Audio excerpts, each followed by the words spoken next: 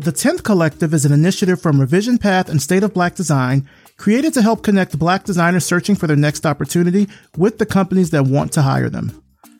So if you're a Black designer and you're looking for a new job, go to the10thcollective.com to sign up for free or check out the link in the show notes. Speaking of jobs, Revision Path's job board is now part of the 10th Collective, and you can go there to browse job listings, post your own jobs, and sign up for email updates when new job listings are posted. This week on the job board, Old Dominion University is looking for an assistant professor in design, tenure track, in Norfolk, Virginia. For more information on this listing, including a DEI statement, qualifications, salary, and more, visit revisionpath.com/jobs. We're here to help you find your next big opportunity today. You're listening to the Revision Path Podcast, a weekly showcase of the world's Black graphic designers, web designers, and web developers. Through in-depth interviews, you'll learn about their work, their goals, and what inspires them as creative individuals. Here's your host, Maurice Cherry.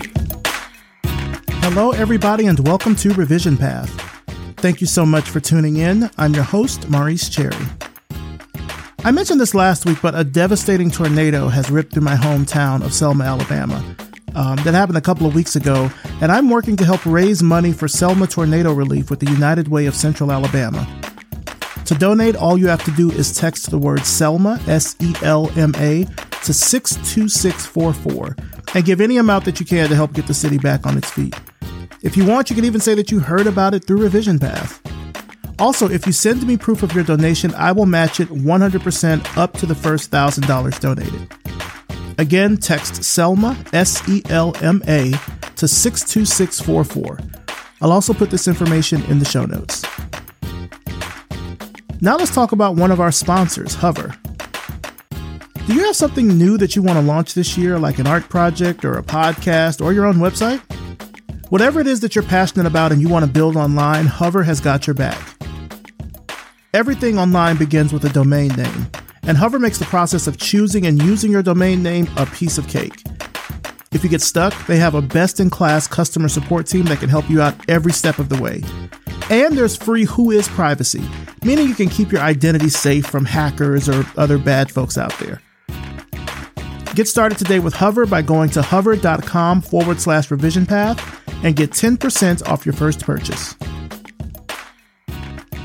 For 10 years, Revision Path has been dedicated to showcasing Black designers and creatives from all over the world. In order to keep bringing you the content that you love, we need your support now more than ever.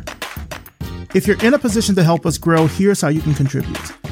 Visit revisionpath.com/donate and click the donate button there to make a one-time, monthly, or annual donation to help keep Revision Path running strong. Thanks for your support. Also, in case you missed the announcement a couple of weeks ago, we now have a new hotline.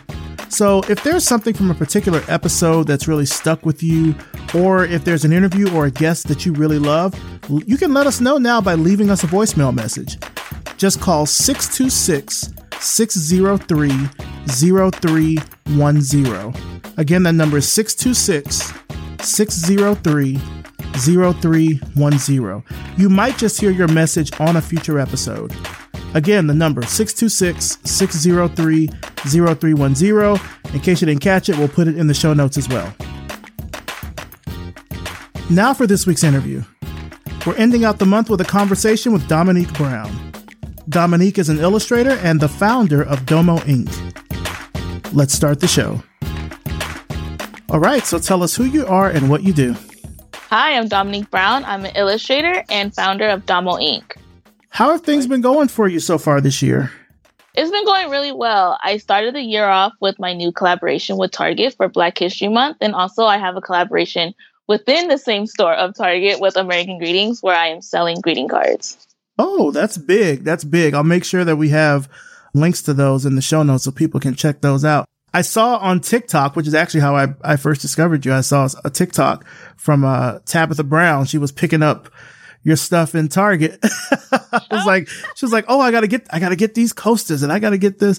And we'll talk about sort of how that all, came about. But It really seems like last year was quite a year for you, and now you're starting off this year with this big collaboration. Like, are there any other things you really want to try to accomplish this year? I really want to get back into the fine arts. I think right now with like all these collaborations, there has been like a huge focus on my digital work. I've been lucky with Target, and I guess I could say also with American Greetings that they kind of have been, I guess, touching more on my, I guess, like my artwork on paper. So I really want to build value towards my original artwork, because before I started doing digital designs, I was just in class drawing with pens and markers. So I think I really just want to get back into, I guess, back to basics and try to get into some more art galleries. Like my huge dream is to get into Art Basel and yeah, just get back into just being a fine artist. The digital design work is cool, but I want to have both. I'll say, there you go. I'll just say, I just want both. Be a digital artist and be a fine artist at the same time. Okay. Let's jump right in there and talk about Domo Inc., which is your company. I'm looking at the website here, and you've got art, you have home decor, you have apparel, and it's all your artwork, which is amazing. Tell me about how you got started creating Domo Inc. Yeah, I think Domo Inc. really just came from me just wanting to have art for my own space. When I first started Domo Inc., I had just moved into my first home and we just had a lot of empty walls. So I was like, okay, let me just go to the store and see if I can find something that spoke to me. I would go to all these different stores and I would see nothing. And say if I did find Black art, I felt like it was very like generic, like it might be just like an African woman sitting there. But I was like, okay, I want something else. Like I want like each space to say something different. Like this room could be filled with abstract art. This room could be line art. I just wanted more variety. So I just started drawing from my own space and posting it on social media. And people were like, I want this. And I was like, okay.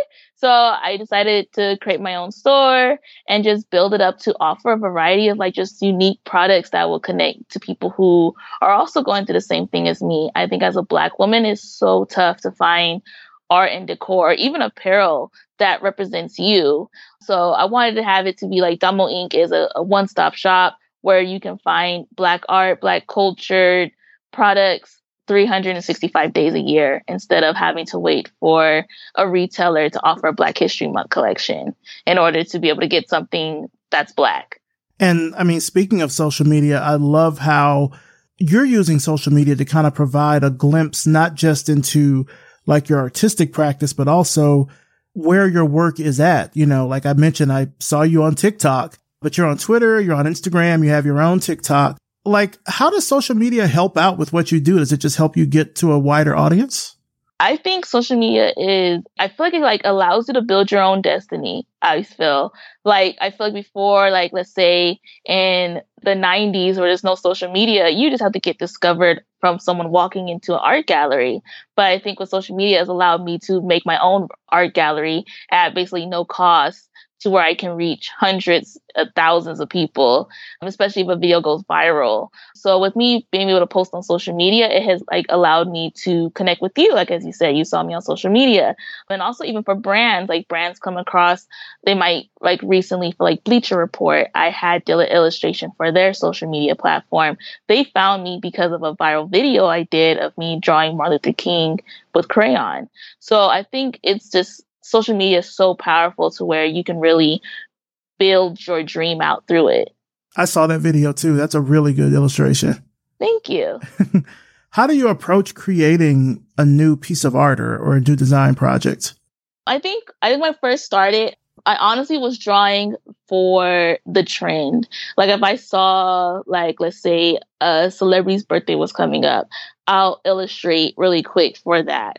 But I think I was like, okay, I don't want to just be drawing celebrities. I really want to draw something that's meaningful to me and also could relate to someone in their own home. So I think with me having my own store now, I'm trying to think in a perspective of like, I guess you could really say what's marketable and also just connects with people. So that's why I've been kind of like going more in the direction of drawing like the everyday man or everyday woman, and they're just living life. I think like my artwork is all about positivity and just joy. You'll never see me draw anything like negative.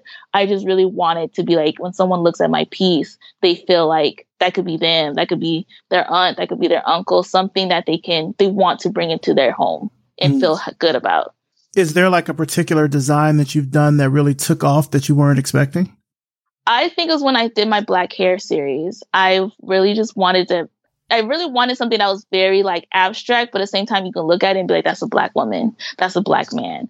So it's basically people, their hair is black, their skin is black. And if they have any accessories, their accessories will be in gold, like their sunglasses, their earrings. But their apparel is basically like African textures and tones. And I just did it one day and I just made a whole series out of it. And I posted it on social media and people were just like, I want this. And I was like, okay. I understand now. I think before me, I was just thinking very about myself of like, okay, I really want art that looks like me, it looks like my family, my friends. And when I posted it, everybody else was like, that's me, that's me, or that looks like my grandpa. I'm like, okay. So you didn't have anyone like particular in mind when you created that? No, I think I just it was really for myself in a sense of me just, I guess, from me just dealing with never finding artwork that looks like me when I go shopping. And I just posted it and it just took off. Now, are there any sort of like unique like challenges or opportunities that you faced doing your work or exhibiting your work as a Black designer? Oh, I will say, I think that there's still a lack of, I guess, companies wanting to utilize Black art. So I do, like, sometimes I feel like maybe, let's say if I didn't just draw Black figures and I just drew, let's say, white figures, I might be able to get more publication. I might be able to get more views on videos. As you see, like, I think like when you're watching, like, I guess like the trend with TikTok, as you've seen with like Black creators, they have such a harder time being able to get the same amount of money for brand deals or the same amount of views. So I do feel that same kind of like maybe like oppression in a sense as a Black artist. Yeah, I hear that a lot on TikTok. And in a way, it makes me wonder why people even, well, I wouldn't say why people, why Black creators still mess with the platform, considering how like unfriendly it seems to be. But I guess it just has a great reach. It does have a great reach. And then I feel like if this was TikTok, why wouldn't it be the same with like Instagram or any other platform? So I think it's just something, just overall, I guess the thing that we one day, I hope would ever end. It's going to be a really uphill battle to end discrimination, but it's just something I guess it's for me, I'm on TikTok because there's nothing I can do about it. But what I can do is at least try to reach the people who would be interested in having my art in their home. That makes sense. And I'd imagine you're also reaching people there that you might not reach on your other platforms. Like maybe they're not on Twitter that often or Instagram or something, but they're on TikTok. Yeah, that's why I try to post everywhere. Like I be posting my artwork on LinkedIn and people are on LinkedIn just trying to find a job. But I'm like, hey, you never know who could be watching, you know? Very true. And look, a lot of people get jobs off LinkedIn. So there is no problem with posting there at all. None. Right. And then at the same time, you might be able to find a job on LinkedIn by posting art. So you never know. So I just try to post everywhere I can and just see where what could come from it. It doesn't hurt. I mean, it doesn't cost anything to post. So might as well. I need to adopt that mentality. I need to think about it that way. Yeah. Your collection with Target, like I said, I saw that on TikTok. I saw that on Tabitha Brown's TikTok. How did that come about? How did that partnership happen? It was so funny is that I didn't even talk to Tabitha. There was nothing. I would just all of a sudden I wake up in the morning and people are like in my DMs sending me the video. Like, do you see Tabitha Brown posted this? And I'm like, what? And I look and I'm like, oh my God, this is so cool. I was sitting there texting my friends, writing people like, that's my cousin. I'm Domonique Brown. She Tabitha Brown. Don't play. See, I didn't even think of that. I didn't even think of that until you said it. So right, I was like, that's my cousin. Y'all don't like. I'm sorry. I didn't tell y'all no, but it was something really, really cool. And it just felt good to see, like, she could have just went in that store and just bought or just basically just highlighted her collection. She has her vegan food collection this year. So it was really nice that she went over to the Black History collection. She highlighted a few creators and then she walked to the back. Or she could have did it in reverse. She could have highlighted her collection first and then threw us at the end. But it was just so sweet that she started off by highlighting small businesses. Yeah. How did you first get to working with Target? Honestly, they found me through another brand collaboration. I had did a brand collaboration with Jiggy Puzzles. And for that deal, I had created a piece where it's literally like 2 sneakers walking through California, and it was called Cali Views. I reached out to them. I showed them the art piece, and then Jiggy Puzzles put my artwork on their next puzzle collection. And a Target buyer, saw it, bought the puzzle, and fell in love with it, and decided to reach out to me and see if I was interested in doing a collection with them. Now, I see the items that are on Target's website now. You've got 2 pieces of wall art. You've got an art kit. There's some coasters. There's a wall calendar. We'll make sure to link all of that in the show notes so people can go ahead and grab those if they're not able to get them from their local Target. Okay. How do you maintain a sense of like authenticity and individuality in your work while it appeals to such a mass audience? Like Target is mass market. It's as big as you can get. How do you sort of maintain yourself in your art through that? I think what helps me a lot is that my artwork, I guess what makes it so authentic is that I am a Black woman and I'm literally just drawing from my own experiences and just basically just illustrating what I would want to see. And I think with my background in marketing and also just like studying PR and advertising design, I feel like I kind of have that idea of like always trying to create something that is marketable to a wider audience instead of just creating just for me. I feel like if I was just drawing for myself, it probably wouldn't be as clean. I will say it would be more of me just doodling or sketching something out. Mm-hmm. But with me having that mentality of like, I'm designing something that will literally make someone happy and feel like they're represented. I'm always trying to illustrate that. And at the same time, the work that I'm putting out is, I guess, speaks to me as well. Yeah. Now, earlier, as I was doing my research for this, I thought it was super interesting that you were running this mega business of Domo Inc. while also having a 9-to-5. But as we started recording, you told me that's now changed. Is that right? Yes, that has now changed. I think what really pushed me to create Domo Inc. was that I had the ability to work from home. By working from home, it takes away the whole commuting, you getting dressed for work, you taking that long drive home. For my job, it was based in Orange County. That's like an hour drive or 2 hours in traffic. So by me just being at home, it gave me so much more free time than I ever had when I was just working in an office. And that it's bittersweet because it was the opportunity for me to work from home came from the pandemic, but you're stuck in the house all the time.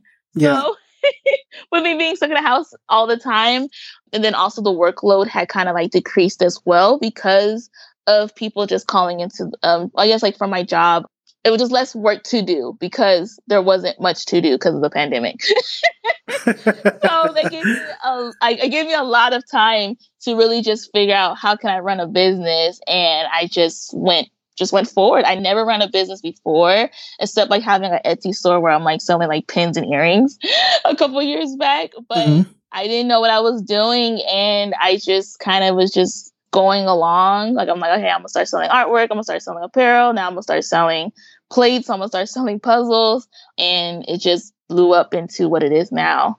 Was there like a particular moment that it blew up for you? I will say like 2021, it felt like it really took off was because I started getting published in different like articles, like for BuzzFeed, and just doing a lot of brand collaborations. I think with me collaborating with different companies, it brought a lot of awareness to Domo Inc. and also just brought like trustability towards it.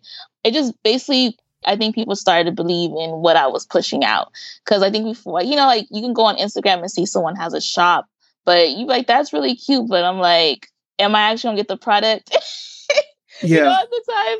So I think with me just getting so much, I guess, brand awareness, it really just took off for me where people were buying all the time from me, especially like around Christmas time when I did CNBC Make It.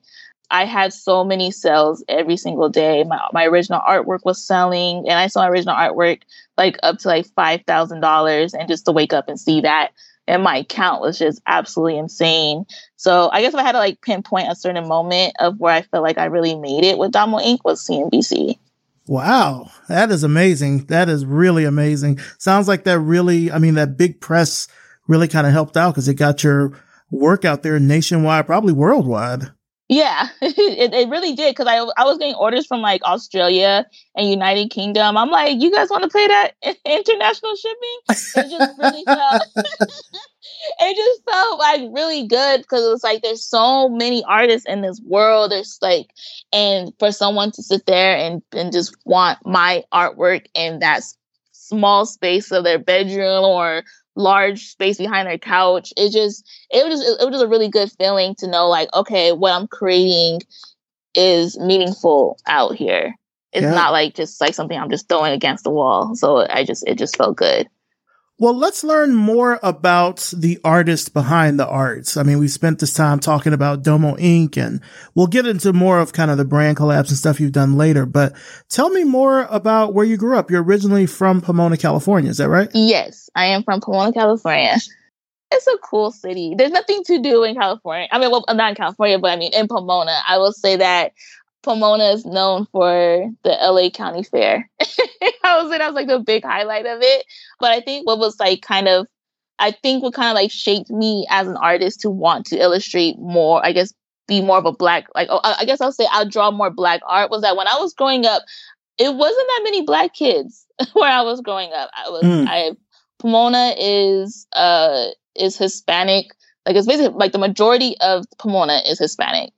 So for me, I was growing up, my best friends were all Hispanic.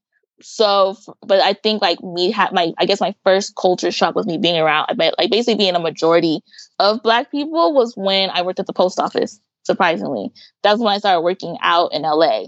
So that's when I did my shift. I think it was like very educational too, in a sense, because before I'm always around Hispanics.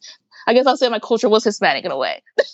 Okay. But when I'm out at school and everything, but obviously when I'm at home, that's Black culture time, me spending time with my cousins in LA and stuff. So I've always kind of just been out in LA really most of my life. I grew up in Pomona, but I spent a lot of time in LA working or hanging out with family. Now, were you doing a lot of drawing and stuff as a kid too?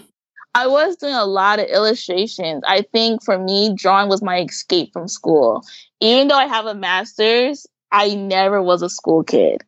I will say, I don't know how I did it. I look back and be like, how did I do that? I never focused. Like, I will say, I could like look at my like college notes or my elementary notes, and there's always a drawing on the side of it. I was like literally my escape from having to be bored in class or just be bored just anywhere I was. It could be like a long drive from my home to Vegas for vacation, and I'm drawing in the car.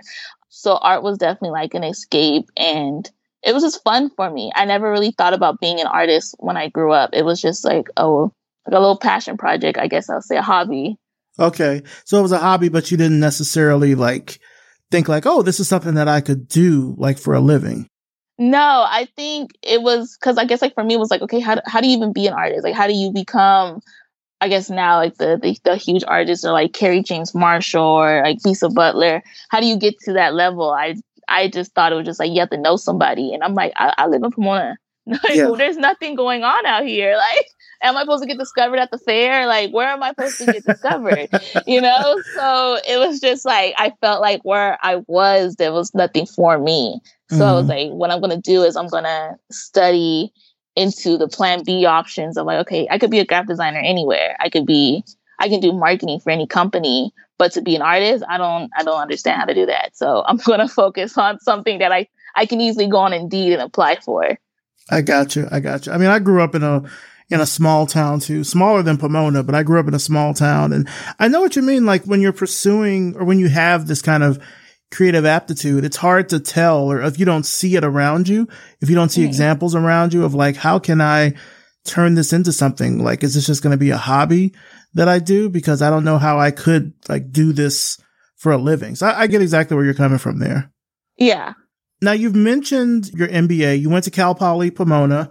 majored in public relations, and you said you have an MBA. That's in marketing from CSU Dominguez Hills. How has your education in marketing and PR helped you out as a design entrepreneur? I think it helped out a lot. I think with me going to school, I'm like, when I was in school I was in school from 2011 to 2019. So I think of me just always constantly working on, I guess, campaigns for my homework, my presentations. I'm always trying to create ways to I think one of my class projects was how do you save Chipotle when they had that whole E. coli PR crisis. So it was we had to make a fake campaign, create fake ads, how to bring the customer base back. So I think with me just always loving how to build a brand has led to me doing it with Domonique to where I have full control of it in a sense. I'm not working with some other company's logo or anything. It's me. Everything is me. When you look at your body of work, of everything that you've done so far, is there a particular project or a piece of art that you're the most proud of? I would say my deal with Target is probably my biggest one, I will say, because for me, I always grew up going to Target. I worked at Target. So it's a full circle. Yeah. That is a full circle moment. Yeah. Yeah. I used to work at Target, and I think it was just funny because when I worked at Target, I didn't care. I think I was just I started working there. I was 18. Yeah, I was 18 years old when I worked there. It was my second job I ever had. And I just came to work. I didn't care. I was just ringing up. I was a cashier. I was just ringing up people. And I didn't even show up my last week. I was a seasonal employee. And they were okay, you're done with your seasonal time. And I was okay. And I just never came back. They're you have to they're oh, are you going to come back for the last week? And I was no, I'm just going to just go. So I left on a bad note. It was just so bad. So it was just funny. So when Target reached out to me and I told them my story about me working at Target, I was they're probably going to say no to me. They're they're going to look at my record and be she never came to work. She didn't even show up her last week of work.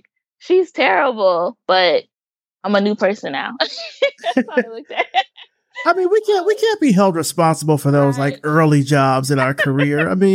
Yeah, you can charge that one to the game. You good with that? Got to, yeah. I was that was 10 years ago. Now I'm older now, but I think that probably even helped me too with me getting the deal with Target was just me just talking about I used to work there, so it was definitely a full circle moment for me. So and then also I like Target so much is because the product line is a representation of the variety of styles that I do. The coasters is line art. The art prints is my artwork that I did on paper that's been converted to art print. The mugs is my fine artwork.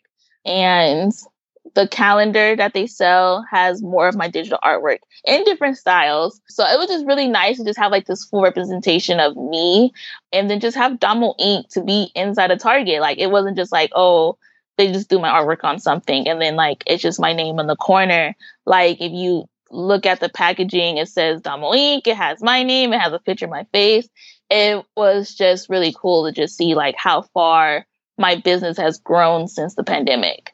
Now, a lot of artists I'm seeing now are kind of wrapped up in a bunch of different kind of, I guess, tech intersections. I guess that's kind of a good way to talk about it. I know last year there was a lot of talk about artists making NFTs. And then this year, well, also last year, probably going into this year too, a lot of talk about AI generated art, stuff like that.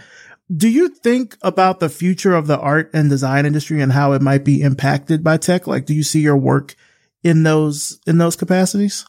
Yeah, I guess the first thing would be NFTs. I wish I was ahead of the game with that. I have a friend who recently made $100,000 in one day selling NFTs, and I'm how the heck? Yeah, I was dang, what was I doing during that time? But I feel when the economy probably gets some stability, I think NFTs will probably definitely grow. I went to Designer Con a few months ago. I think it was in November, and people were just standing in line, just trying to get them a rare NFT. So I definitely think it's probably something that will stick around once the economy gets back together, as you see with Bitcoin dropping, or if you got your money in stocks, it's on the negative right now. You see with the economy, but I think with the AI generated thing, I think it sucks because in a sense that let's say that person was going to buy a digital portrait from someone, but then with this AI generated art, they can just make their portrait for free or just download an app and pay $8. So I think it definitely hurts artists who are their business is based off of commissions. And then also this whole AI generated thing is also stealing people's art to make those art. I mean, the little AI thing. So it's cool, but it's definitely hurtful to artists overall.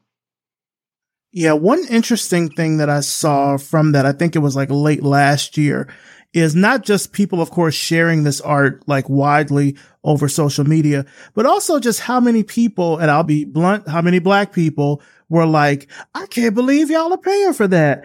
You paying $8 for, you pay money for that?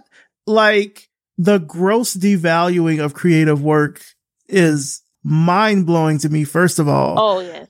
I don't know. Did you see that? Did you see those kind of things going on? I did see that. I think it's definitely true. Even for let's say, even for me as an artist, or someone asks me to draw them a picture, and I'll tell them, let's say they want something super crazy, they're we want a 3-foot drawing or something. I'm it's gonna cost a couple $1,000. That's time, and they're just stunned by it. It's You're paying for my time, and also you're just paying for me just having to use my supplies. I'm shipping it to you. You have to think about it. Just because I draw for fun doesn't mean I want to draw you for free. Right. And also just with materials and stuff like that and time, all that costs money. Yeah. And then I think people have to take into the fact that it is your time, and also you're paying for the person's past too. The person spent 10 years to get to this level. Mm-hmm. So you're paying for that experience as well. Because, you can go to college and maybe get a kid to draw something for $50, but will it look that great? And then even if it is really great, how do you feel good ripping them off? They still spend a good amount of time doing that. You wouldn't want to work for $5 an hour, so why would you want an artist to do so? Right.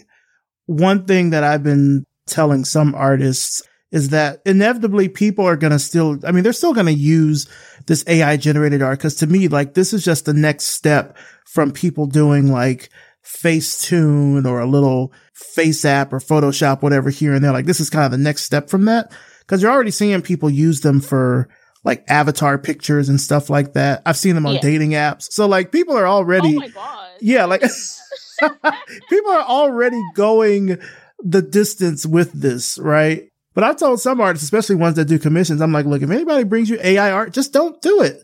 Cause somebody's going to come to an artist and be yeah, I made this with Lenza or Midjourney or whatever. Can you change this? Can you touch this up? And I'm telling them, don't do it. Just say no. Yeah. And also you don't want to, I guess too, I guess a lot of this AI art is from stolen artwork. So you don't want to attach your name to something and then someone's comes out and says, you just stole my artwork. All you did was change the color of the hair. You don't even want to get involved in it. And also you're just basically supporting people getting the artwork stolen. Right. I heard that Getty Images is suing Stable Diffusion and I think another AI art makers. I think it's Stable Diffusion and Midjourney, suing both of them because their system scraped some Getty Images stuff. And now people are generating, when people try to generate the images, they'll come out with a mangled Getty Images watermark. Cause they put that big watermark on all their pictures. So I think it's certainly something that I don't know what legislation is going to do with relation to that, but I kind of feel the cat's out of the bag. People are still going to use it. Now, whether or not they value it, that's a whole other story. Yeah. I don't think it probably won't, I don't know if it'll be valuable that if you became an AR artist, but I don't know that it's so new. For me, I haven't really dabbled with it too much because every time when I tried, I do not like how the portrait looks. I'm I don't know who this person's supposed to be. So, but I definitely see where it's going to be a lot of complication, I guess, issues with it. But I don't know. I feel if people are using it for their profile pictures, it kind of reminds me of back in the day where people would use the cartoon filter for their pictures. Right. So or the Snapchat filters or stuff like that. Yeah. Yeah. I think it's more of a little trend for right now. And then once eventually people just get over it. Yeah, which is it's actually interesting. Snapchat, the week that we're recording this, Snapchat is actually discontinuing one of their apps. It's called Snap Camera. Like you can download it for your laptop so you can use Snapchat filters on like your webcam.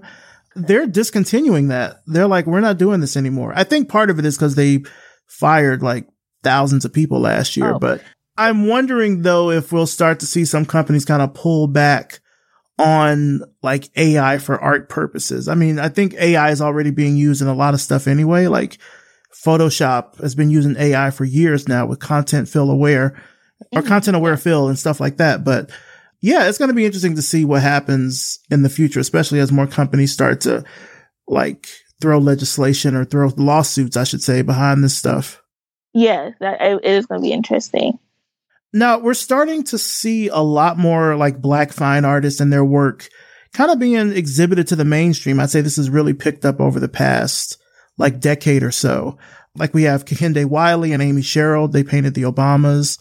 You've got television shows that feature Black art. We had a fine artist on last year, Dawn Okoro. Her work was used in, I think it was the First Wives Club on BET. I think it was used for that show. You've collaborated with the show. You collaborated with FX Networks to do some work for their show Snowfall. What do you think about this kind of exposure? I think it's amazing. I think, especially for the artists, because shows will pay you to have your artwork in their show. I think for like for me personally, my artwork was in HBO's Insecure. So in one of the episodes, like Issa Rae walked right past. It was a illustration I did of Nipsey Hussle. Or nice. Even for another show I have done was a Black Lady sketch show. So for season 3, my artwork is featured throughout the show. So it was definitely cool because a lot of people reached out to me because they recognized my artwork.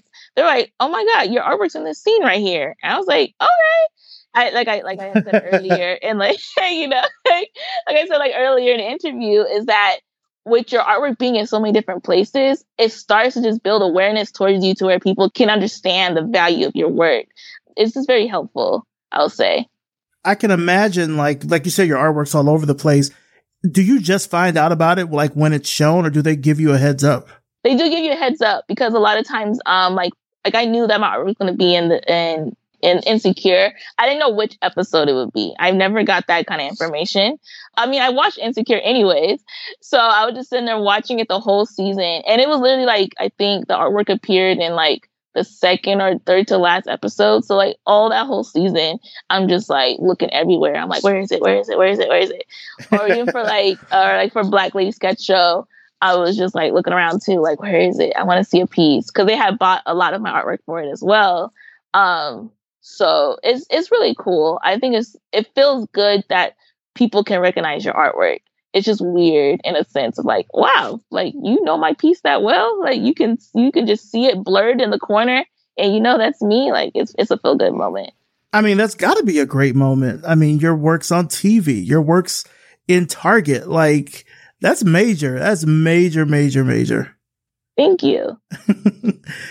Who are some of the folks that have like really motivated and inspired you over the years? Like I can imagine like doing all this, you've probably got like a great support system behind you.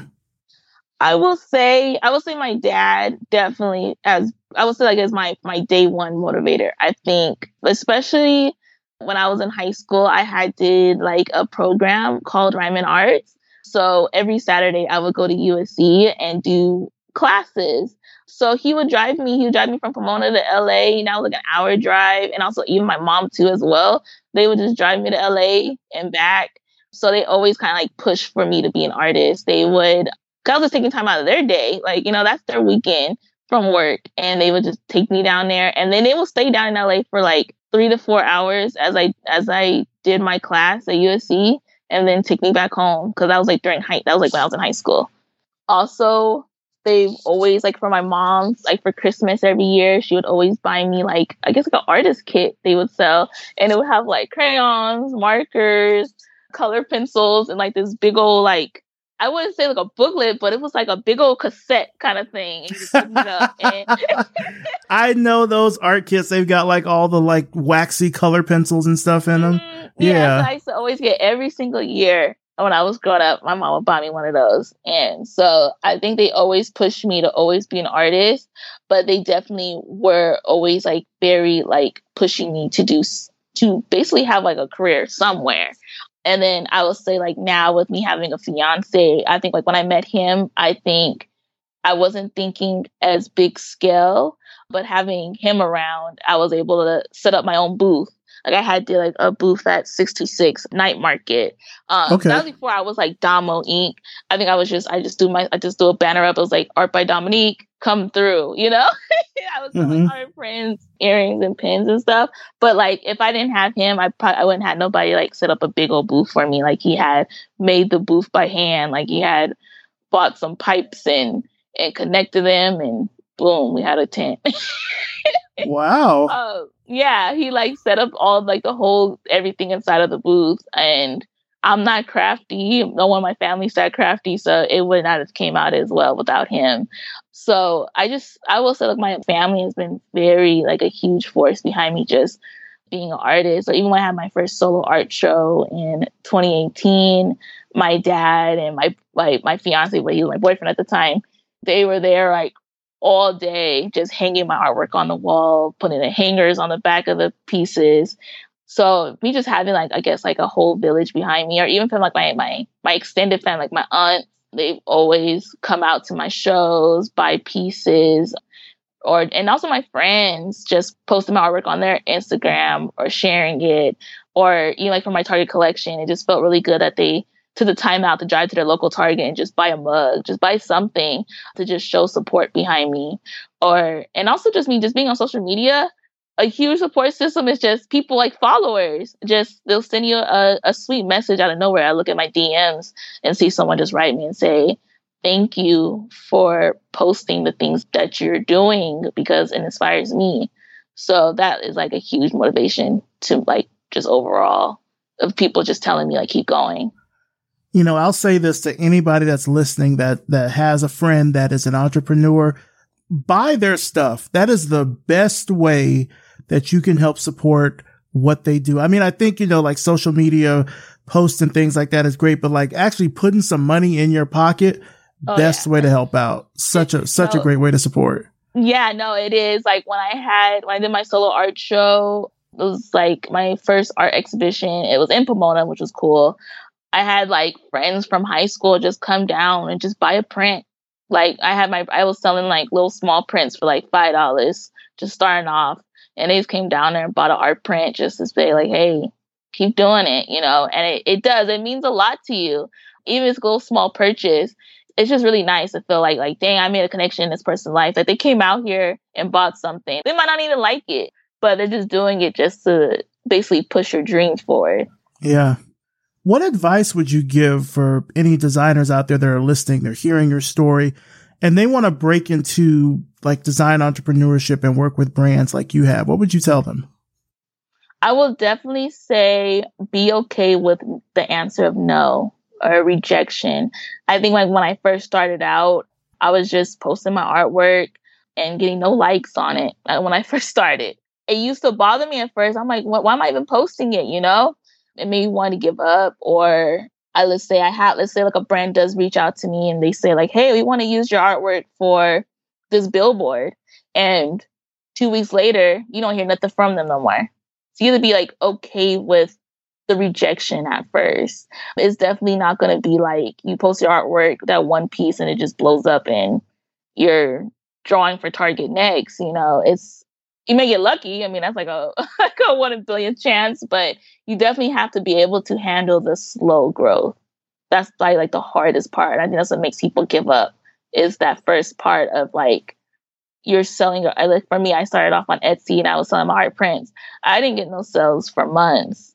And I could easily just shut it down, but I was like, I'm just going to keep my listings up and something has to hit eventually. I just kept drawing and stuff. But what really helped me too a lot was like when I first started out, I had a 9-to-5. So that kind of kept me grounded to where I didn't become desperate for my business because I had a steady income coming. So I think that helped me a lot with just being able to handle that slow movement. What do you appreciate the most about your life right now? I think I just appreciate that me just sticking to my passion of just marketing and design and art has led me to having my own home, like in California. I think I've just been really just taking like a moment to just appreciate how far I've come when I first started drawing, or me just looking back at me, like when I was in college, I didn't have no money. I was like, I would buy like one burrito and eat off of it all day. Like when I was in so it's just weird now to be like right now, like with me trying to do a careers transition to where I want to go into more of an entertainment and tech field of doing marketing or being an art director. It's a really good feeling to know like I'm being sustained by my art. It's super weird to just be at this point and still be in, like I said, like I have a house in California. Like I always said to myself, like California is really, really expensive. And it just seems weird to get this far and be able to have these kind of accomplishments and accolades under myself. And this year I turned 30, and it's a good feeling to know I got this far, knowing where I came from. It's the journey. It's the journey. Yeah, it's the journey. And you have to and you definitely have to appreciate every step of the way. I think it's really easy to get caught up in what you want in front of you, but you're not thinking about like what you have right now is what your past you was dying to have.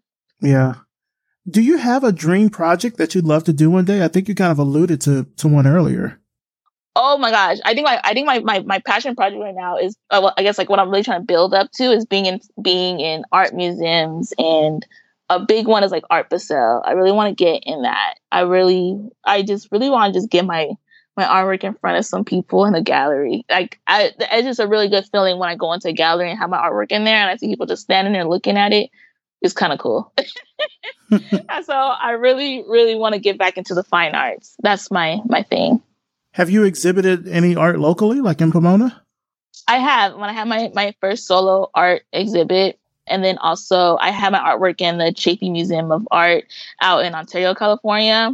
That was like recently. So I exhibited like 8-9 pieces there. Okay. My latest one was in Ontario. That made me really want to get back into drawing more on paper to be able to get into more museums. Because it was a really good feeling and also it led to a lot of people reaching out to me interested in buying my work. So I was like, oh, this is another place to keep building brand awareness towards me, and also even for Domonique, because I always try to make sure to throw that in my bio that I'm a founder of my own art home decor business. So I definitely just want to I guess get my hands into everything that I can that's within my education and skills. Now, gallery work aside, where do you see yourself in the next 5 years? Like, is there any particular kind of work you want to be doing or anything like that? Yes, I really want to, in the long run, eventually I'll probably get out of the, corporate space and really just focus on Domonique.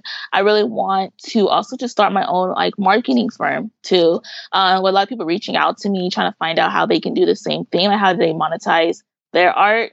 I really want to be able to become a mentor and offer courses and just educate people, because there's so many people who just don't know where to start. Like for me, I didn't know where to start, but somehow I was able to make it work. But I just try to think about the people who don't have that aha moment just by sitting there.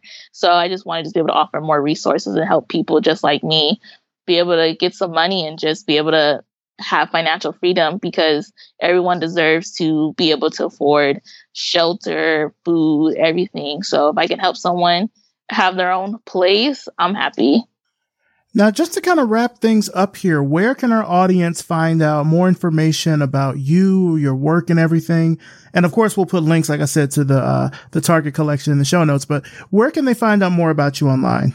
To find out more about me and my artwork, and also shop for my artwork in home decor and apparel, you can go to Domonique.com. It is DOMOINK.com. All right. Sounds good. Well, Domonique Brown, I want to thank you so much for coming on the show. Really, thank you for sharing your story. I think, it's one thing to kind of see the success on social media and people can kind of have one perception about it. But I hope that from people listening to your story and hearing just how upbeat and authentic you are about the work, that they'll see that, this is something that maybe they can achieve too. I mean, the success that you've gotten over these past few years is really inspirational. And I can't wait to see what you do next. So thank you so much for coming on the show. I appreciate it.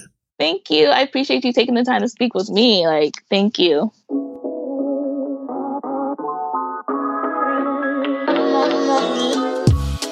Big thanks to Domonique Brown, and of course, thanks to you for listening. You can find out more about Domonique and her work through the links in the show notes at revisionpath.com. Revision Path is sponsored by Hover. Building your online brand has never been more important, and that begins with your domain name. Show the online community who you are and what you're passionate about with Hover. With best-in-class customer service, free Whois privacy, and more, Hover is there to help you bring your online dreams to life. Go to hover.com/revision path and get 10% off your first purchase. Revision Path is brought to you by Lunch, a multidisciplinary creative studio located in Atlanta, Georgia. Our executive producer is Maurice Cherry, and our editor and audio engineer is RJ Basilio. Intro voiceover is by Music Man Dre, with intro and outro music by Yellow Speaker. Transcripts are provided by Brevity and Wit. If you like this episode, let us know. We're on Instagram and Twitter. Just search for Revision Path, all one word. Or you could follow us on Spotify or Amazon Music, or leave us a rating and a review on Apple Podcasts, or leave us a message on our new hotline, 626-603-0310. Any way you choose, we would love to hear from you. And also, if you really want to show your support for Revision Path, then you should pick up some of our merch.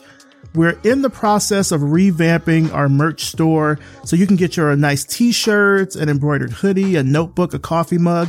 Not sure when we're going to completely revamp it. I'm looking to do it maybe in the next month or two, certainly before the end of March. But definitely pick something up now while you can before we refresh the store with our new stuff. We even have stickers. Just go to revisionpath.com, click on merch at the top of the page, or click or tap the link in the show notes. As always, thank you so much for listening, and we'll see you next time.